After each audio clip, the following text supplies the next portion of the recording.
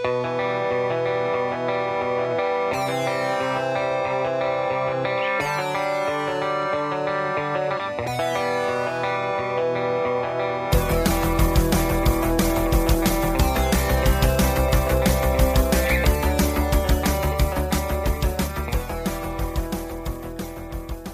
citizens, and welcome to Unknown.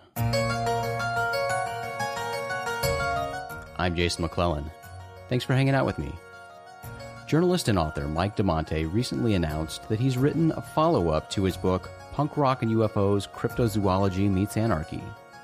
The new book is titled Punk Rock and UFOs, True Believers.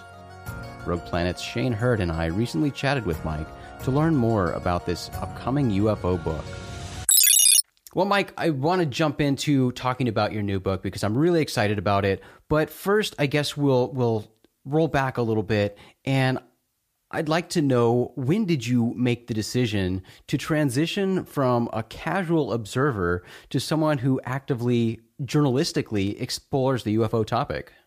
Good question. So I think, one of the things I mentioned in this book is there's a commonality between people who are into this stuff and research it. And it usually starts with an experience, whether it's a sighting or something sparks that or ignites that flame in our heads. And for me, as a kid, I was really into this stuff because my mom used to get me the Time Life books. It was like a book series. Every month there was a new book. And one month would be like mysterious creatures or the UFO phenomenon. And all the unknown stuff really interested me. But my interest really didn't skyrocket until I first saw something. I saw a very familiar sighting. I saw an orb in the sky. And then ever since then, I just felt more compelled to kind of dig deeper. And after I wrote the first book is very theory driven. This one, I think it's a better, more focused version of what I was going for because there's more research involved and there's other people's inputs, including yourself. So thank you for your help. Absolutely. Shane, did you have that Time Life series book, the book series?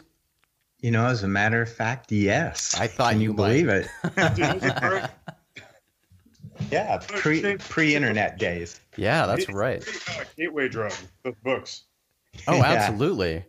Well, so after the release of your first book, Mike, did you experience any kind of, I love asking people this question, people who get involved in UFO research and certainly people who release a book, because when you release a book, your friends and family clearly see that you release this book because you're posting about it on social media and stuff. So after the release of your first book, did you experience any kind of increased interest in the subject from friends and family? More so from outsiders. Okay. From people who I shared mutual friends with that I eventually met. Or, for example, I would have a friend who would share something about it, and then it would kind of snowball from there.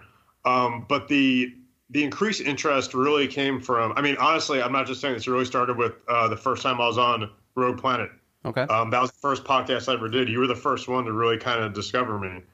So the interest in the book and the brand, I guess, started with you. So I'm very thankful and grateful for that.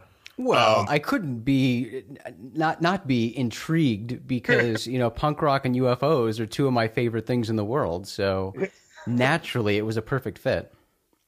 Yeah. So, no, I appreciate that. But it's weird, it's hard because sometimes you try to have conversations with people, even like your close friends. And, sometimes you're kind of dismissive and sometimes family's open-minded, but it's still hard to really engage certain people. Actually, a few weeks ago, I was in Chicago. I was there with my girlfriend and her friends, and they saw something. They saw something when we were on a boat tour. I didn't see it because I was too busy playing on my phone. I posted about this on my blog. They actually saw an orb in the sky that split up into various other orbs, and it wasn't just them. They weren't playing a trick on my ass. Other people on the boat, and they saw it too. So that night afterwards, we kind of had the conversation and they were asking me questions and they were very open-minded and fascinated. And one of her friend's brother was there and he's going to get his master's in physics. He's going to be a physicist. Mm. And he was very open-minded and he says, absolutely, mathematically, there's other life forms and universes in the universe. Just mathematically makes sense. So it's always good to have those conversations where people are open-minded and they want to know more. And yeah, I'm sure after the first book, those conversations happened a lot more. I love that.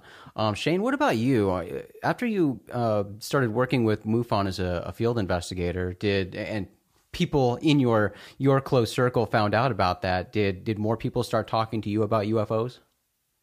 Yeah, surprisingly, I was quite nervous about it, and I was kind of in the closet on it for quite some time. But as I, kind of presented it to people, especially from, an investigative standpoint, and they were kind of shocked to hear that there's an organized effort, and it is taken seriously. Then, it raised a few eyebrows. They, were acceptive of it, and I'm going good and strong right now, and I get a lot of support from my family. That's fantastic. Yeah. Now, Mike, your new book is a follow-up to your first book, like you mentioned, and you kind of already touched on this, but I'll ask you more directly. So how does the focus of the new book differ from that of the first book? It's more focused in general. I'm trying to think the best way to describe it. So basically, it's, it kind of plays off some of the concepts that I talked about in the first one, in terms of our process of belief. And but this one more concentrates on two main goals: why we should care about this, how do we get there, and also the commonalities between the people who research this stuff and the everyday people. So the book is basically written where it's compelling enough for people who've been interested in this stuff for years to still find something new and interesting in it. And it's also written accessible enough for people who are not familiar with the topic to read it and learn something as well.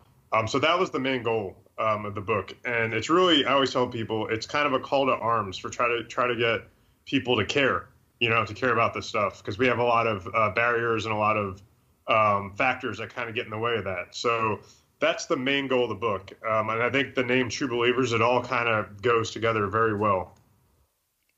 You mentioned barriers and obstacles. You want to touch on that a little bit? What do you see as some of the barriers and obstacles that we face when trying to address this? There's multiple ones. One of the things that I actually quoted you about is, because you do such a great job on your website of choosing articles to run and how you source those articles and how you're able to differentiate between what's hoaxes and what's not. Obviously, hoax videos and all those things are barriers as well. But yeah. I think the main thing is, we kind of live in a world where this is just not a priority for people. Right. These vast secrets of the universe. I understand people have families, they have, finances, things that take precedence. I get that. But, I mentioned that so much of so many of us, this is a hobby. A lot of us don't do this for a living. Yeah. So, we devote a lot of our free time, emphasis on the word free, to looking into this stuff. So I think the main barrier is getting people to care, just a little bit, just to kind of question things and just to, start looking at, history and start looking at, some puzzle pieces and try to put them together on their own and start doing some of their own research and just start reading more, more things that they never read before in terms on this subject. Even back when I was working with Open Minds, that was a big challenge back then. Just trying to dig into sources for particular stories and, try to validate the news that was being delivered or actually authenticate them as valid sources, because even if the publication, the media outlet that was reporting the story was a respected outlet, you still have to look at where they're citing, where that information is coming from, and what to make of that. It was a big challenge back then. It's an even bigger challenge now, I think, because even if you're looking at like a Google News feed, for a site to get listed under Google News, Google has requirements of a site to regularly publish stuff, on a daily basis, and essentially have some meat to the content they're posting. It can't just be like a paragraph of reposted stuff from somewhere else. So they have some requirements, but at the same time, Not so much. So as long as people are posting to sites regularly, they can apply to be Google News sources to come up in Google News feeds and things like that. And if you look now, well, if you've looked at all over the past few years, it's just become filled with absolute garbage websites when it comes to sources for UFO news. A lot of sites that have names that sound like legitimate media outlets, but they're not. They're just absolute garbage sites that are somebody's blog trying to make money, but they're posting the most absolutely ridiculous news stories with no credibility behind them, no sources to cite from, just this most ridiculous information possible with UFOs, and that is the majority of the sites posting UFO news now. So as a journalist, when I look at UFO stories now, it's increasingly difficult to quickly, without spending a lot of time, again, our free time, diving into a lot of these sources to determine what's legit and what's complete BS. Yeah, exactly. I think just the nature of the subject itself, you always have to kind of look at it with a skeptical eye, just because, like I said, just the nature of the topic. Well, on that, let me ask you, because as a journalist, what's your opinion of how the media in general treats the UFO topic? I think it's getting better. In general, one of the things I talked about in the first book was, there'd be a story, but there usually wouldn't be too much follow-up on it. Right. I think nowadays, I don't know. So it's hard because you have to understand how the media works. The media is it's ratings driven. It's click driven. So when this stuff runs in print or when it's given proper television time, that means it's obviously getting interest from people, which is a good sign. And I think it's getting more respected now, so more than ever, just because of the Pentagon UFO story and how mainstream outlets are covering it seriously. They're taking it seriously. So that's a positive. It's just keeping those stories in the news cycle is really hard, just because, I worked, in the media for 7 years full time, and I understand how hard it is to get stories to stay up.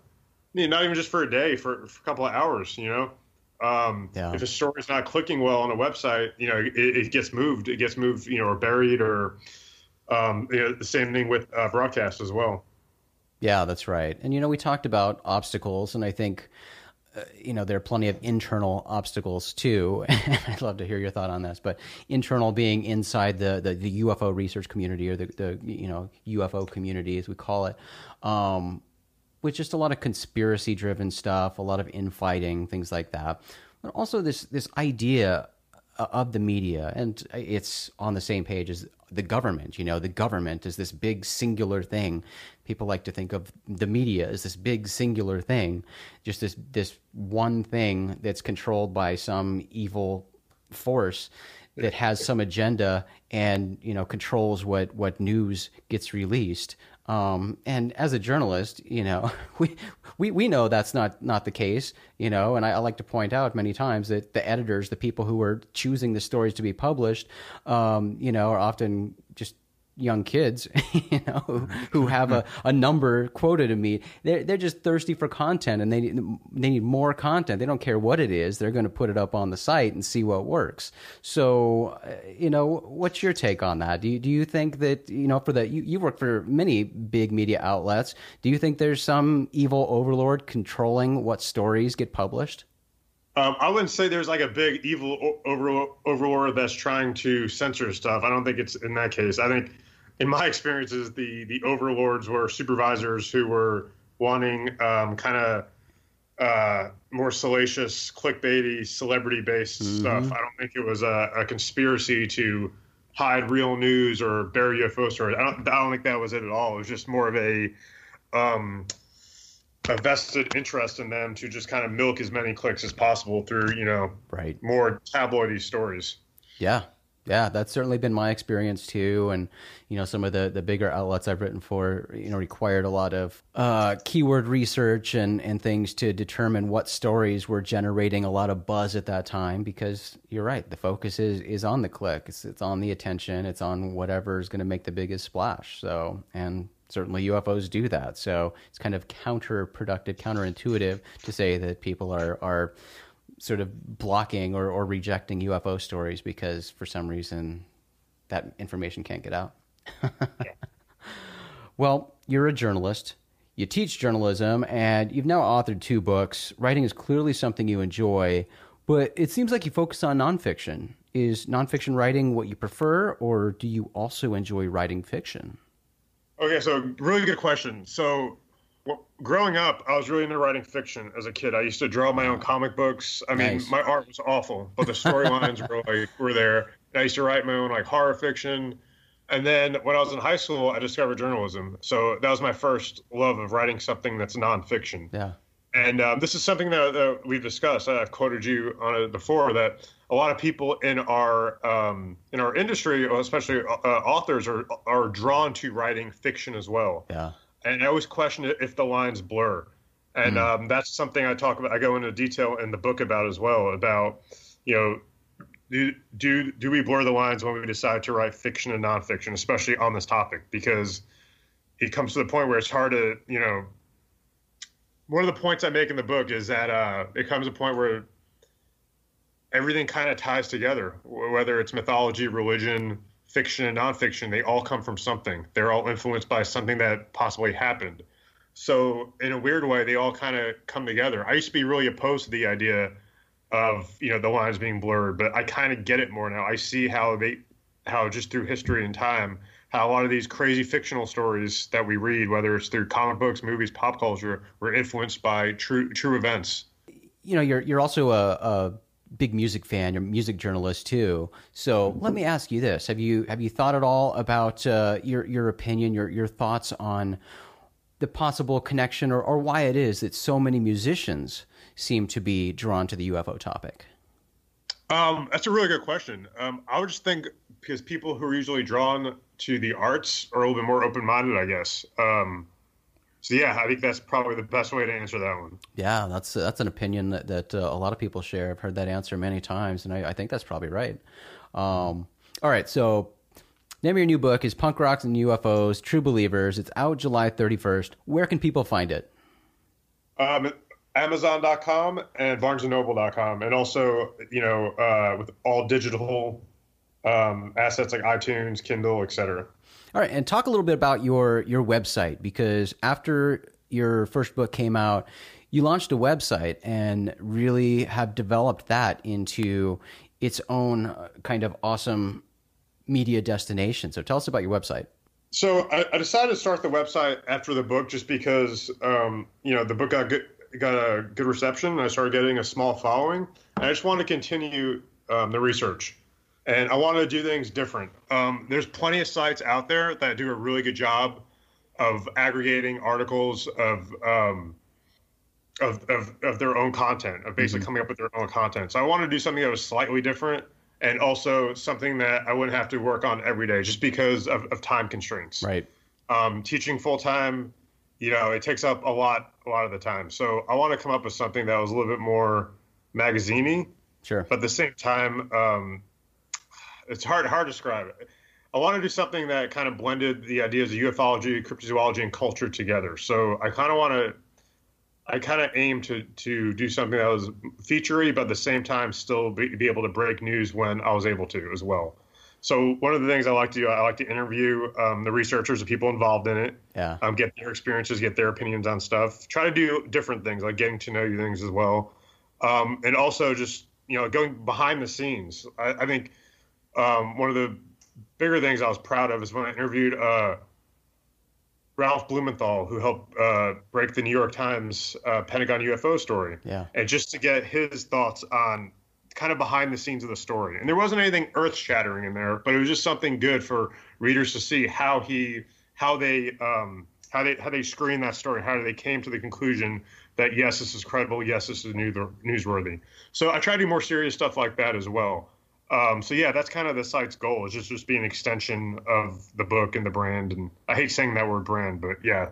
Yeah, I hear you. But I will say I do that is an element, or the element of your site that I really, really enjoy is you showcasing your strong interview chops. That's fun to see because that's something where you have tremendous skill It's where you have a lot of experience. So showcasing that on the site in the articles that you put out, it's pretty badass. I like it. Oh, thank you. I appreciate it. So the site is punkrockandufos.com, right? Correct. Yeah. All right. So aside from that, how can people contact you or follow your work? punkrockandufos.com and at Twitter at Mike DeMonte. Yeah, those are probably the best ways. Awesome. Well, Mike, I'm so excited for you. Can't wait for the book to come out. Make sure to get a copy to me soon because I'm dying to read it, man. Awesome. I think I sent it to you, the PDF to you too. Sweet. I'm going to dive into it, bud. Good luck with everything and keep us posted. Can't wait to hear how the book does. Awesome. Thank you. That's all for this episode of Unknown. This show is produced by Rogue Planet. RoguePlanet.tv is where we explore and celebrate all the strange. You can find Rogue Planet on Twitter and Instagram, and you can join in the conversation in our Facebook group. You can always email me at jason@rogueplanet.tv, find me on Facebook, and I'm on Twitter at Acentric. Thanks again to Mike for taking the time to tell us about his new book, and thank you for hanging out with me today. I'm Jason McClellan. Do me a favor, friends. Stay strange.